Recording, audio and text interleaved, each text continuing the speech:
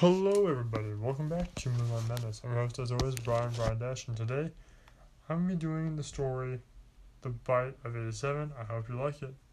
This is part 2. I'll see if I can get it all handled and do the entire story tonight, but no promises. But hey, it may happen, so let's give it a shot. Starting in 3, 2, 1, now. Brian walked into the pizzeria. Well, then I guess it's time for someone else's turn. But then again, they might try to kill me. But then again, they may not. I mean, if anything, if Chelsea is any indication, I'll be fine. So Mike put his stuff and his guitar in his room. Then Wolfie came around. Hey, bud, what's up? Oh, hey, Wolfie, how's it going? Doing alright. Doing pretty good night. How are you? I'm doing good, he said. But he thought to himself, well, apart from you killing me, that is, or trying to kill me. But he didn't say that out loud. After all, he promised them a new turn, one last chance. Remember that song we used to sing together, Hungry Like the Wolf by Duran Duran? Hashtag not sponsored. Yeah, I do know Duran Duran, and I knew what song that was from. Yeah, Hungry Like the Wolf, right? Yeah. Do you wanna try with me? We're singing together. I wanna see how far you approved. Alright. Wolfie turned on the soundtrack without the voices.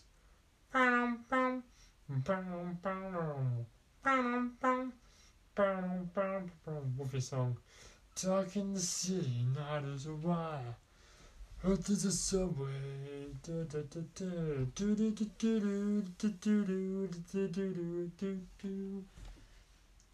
began to play and sing the song. Then he said, "Alright, Mike, this is the part where you say where it's hungry like the wolf, you know? This part you always do best when you're younger. Ready? I'm gonna hear you now. 1, 2, 3, sing, Mike. In touch with the ground. Da da da da. I'm on the hunt, I'm after you. Smell like a sound. I'm lost and I'm found. And I'm hungry like the wolf. Straight on the line, enough is a lie. I'm hound the wine, I'm after you. I smell like a sound, I'm lost in the crowd. And I'm hungry like the wolf. They began to sing. Meanwhile, as they were doing that, Mike seemed to see a tail poking out of Pirate's Landing. He looked kind of curious and strained his eyes to see in the dark. He saw a video camera, and behind the camera, ears pointed up, he saw the tip of Foxy in his ears behind the camera. He wondered what the heck, and then he remembered when they were children, or when he was a child. The flashback began as he sang. "Well, Mike, I'll see you soon. Next time you come, we can do a song together," Wolfie said, and he walked off. In the flashback, that is. Mike went to Foxina and said, Foxina, guess what? What is it?" she said. Wolfie said, "Next time I come to the pizzeria, we can sing a song together, on stage." "That's wonderful. And guess what? When that time comes, I will bring a video camera, and I'll film your first singing session together. How does that sound?" "That'd be awesome, Foxina." "Well then, consider it done, Mikey." And she smiled. Back to the present time. He missed those days. But was there a chance that those days would ever come back? He didn't know at the time. All he knew, though, was he was having the time of his life. By the end of the song, Wolfie began to teach Mike more pointers on how to sing, like the rock stars whom he adored. As time went on, the night quickly came to an end. Mike was having so much fun and felt like he just got there. By the time that the night ended, he said to Wolfie that, "Wolfie, you can call me Mikey, and also, I love your music." And they high-fived. Mike was not comfortable around Wolfie. Wolfie returned and said, "Alright, Dustin, your turn." Foxina said, "What about me?" Foxina, "I'm saving you for last. After all, not only are you his favorite, so it would be pretty much in like sin for you. But on top of all that, you were the one that did try to kill him. And almost did, too.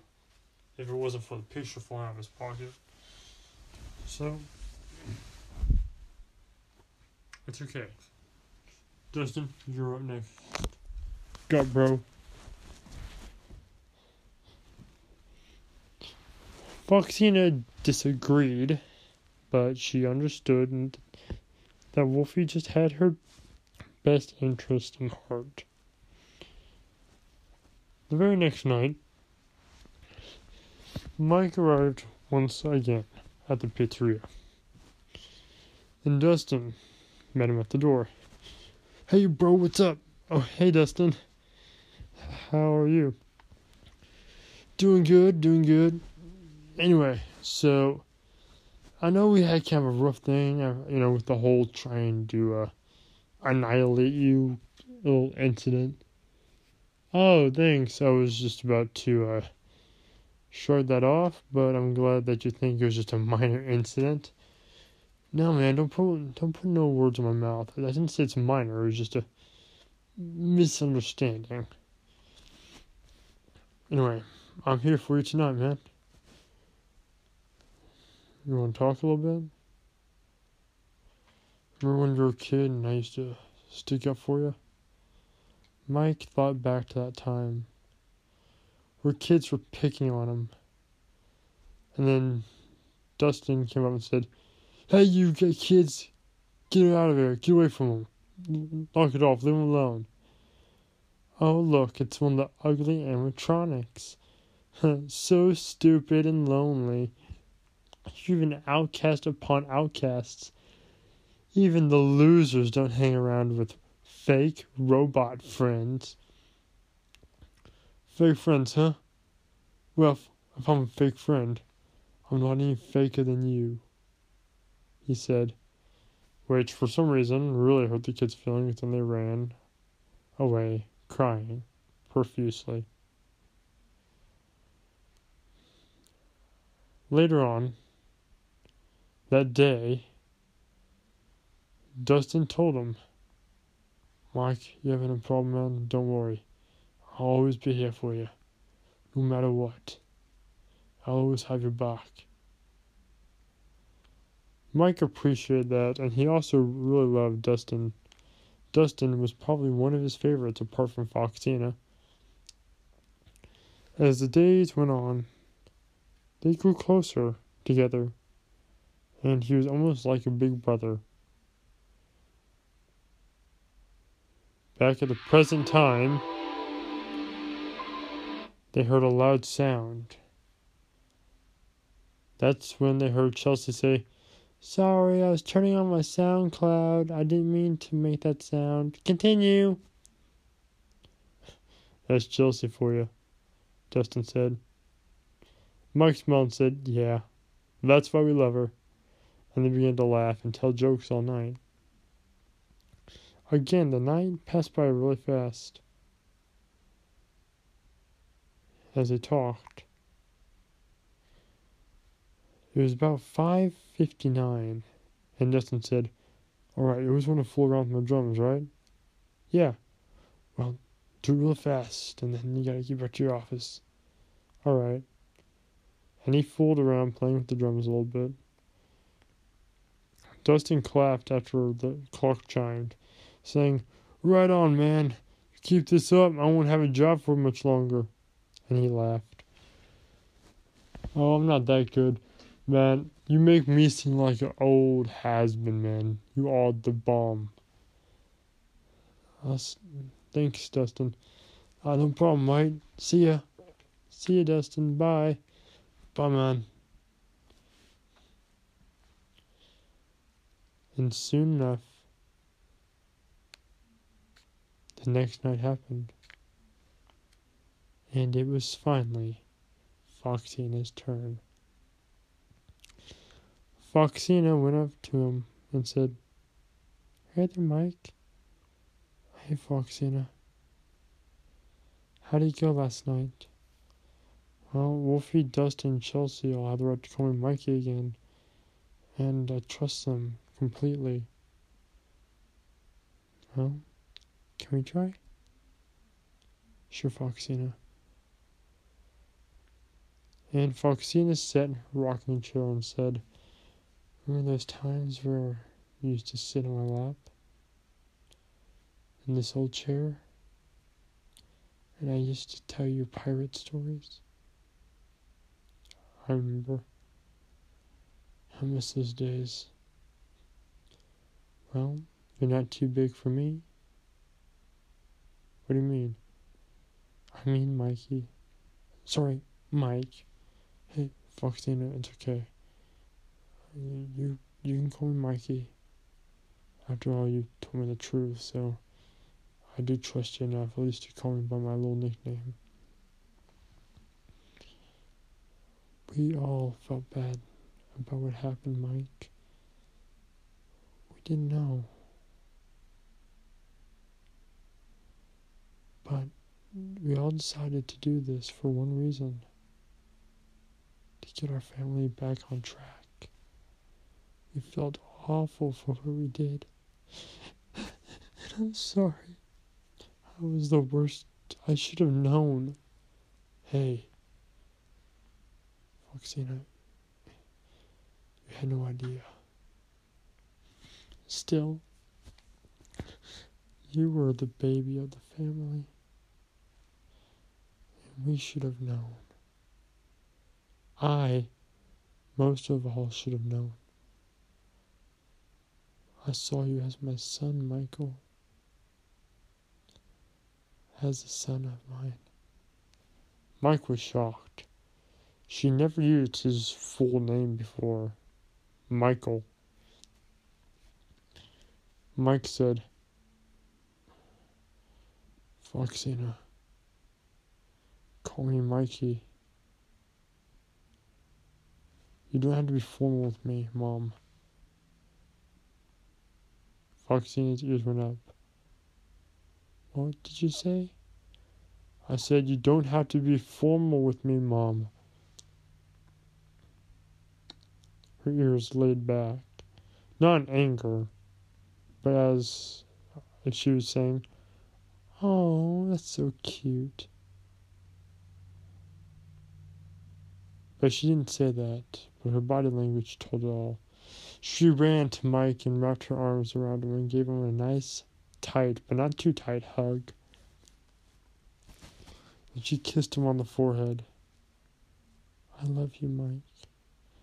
You will always be my baby." "I love you too, Foxina. And you'll always be my mother." They began to tell pirate stories and run and play like they used to when Mike was younger. By the end of the night, Foxina has done nothing but make Mike trust her again. Probably more so than originally he did. Foxina went back on stage. That's when Mike got a call on his phone, and all the animatronics listened in. "Hey, hello. Hey, I know your shift just ended, but we have a party tomorrow.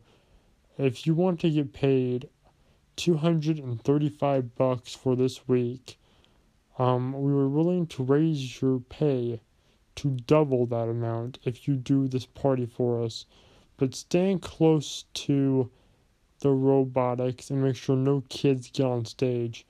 There's been a malfunction going on with Wolfie yesterday, and we have no idea how or what's going on. All the animatronics looked at Wolfie.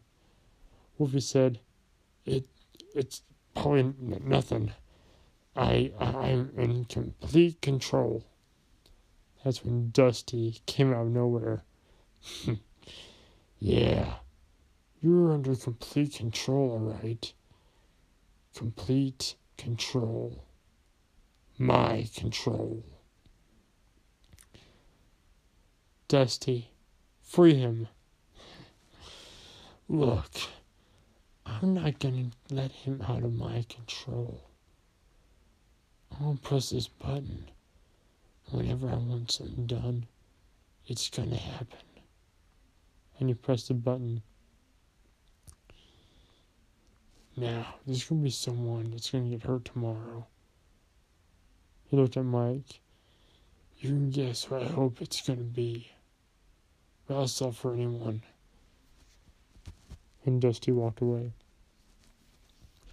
Dustin, Chelsea, Wolfie, and Mike looked at each other and said, "We gotta make sure that tomorrow goes okay without a hitch."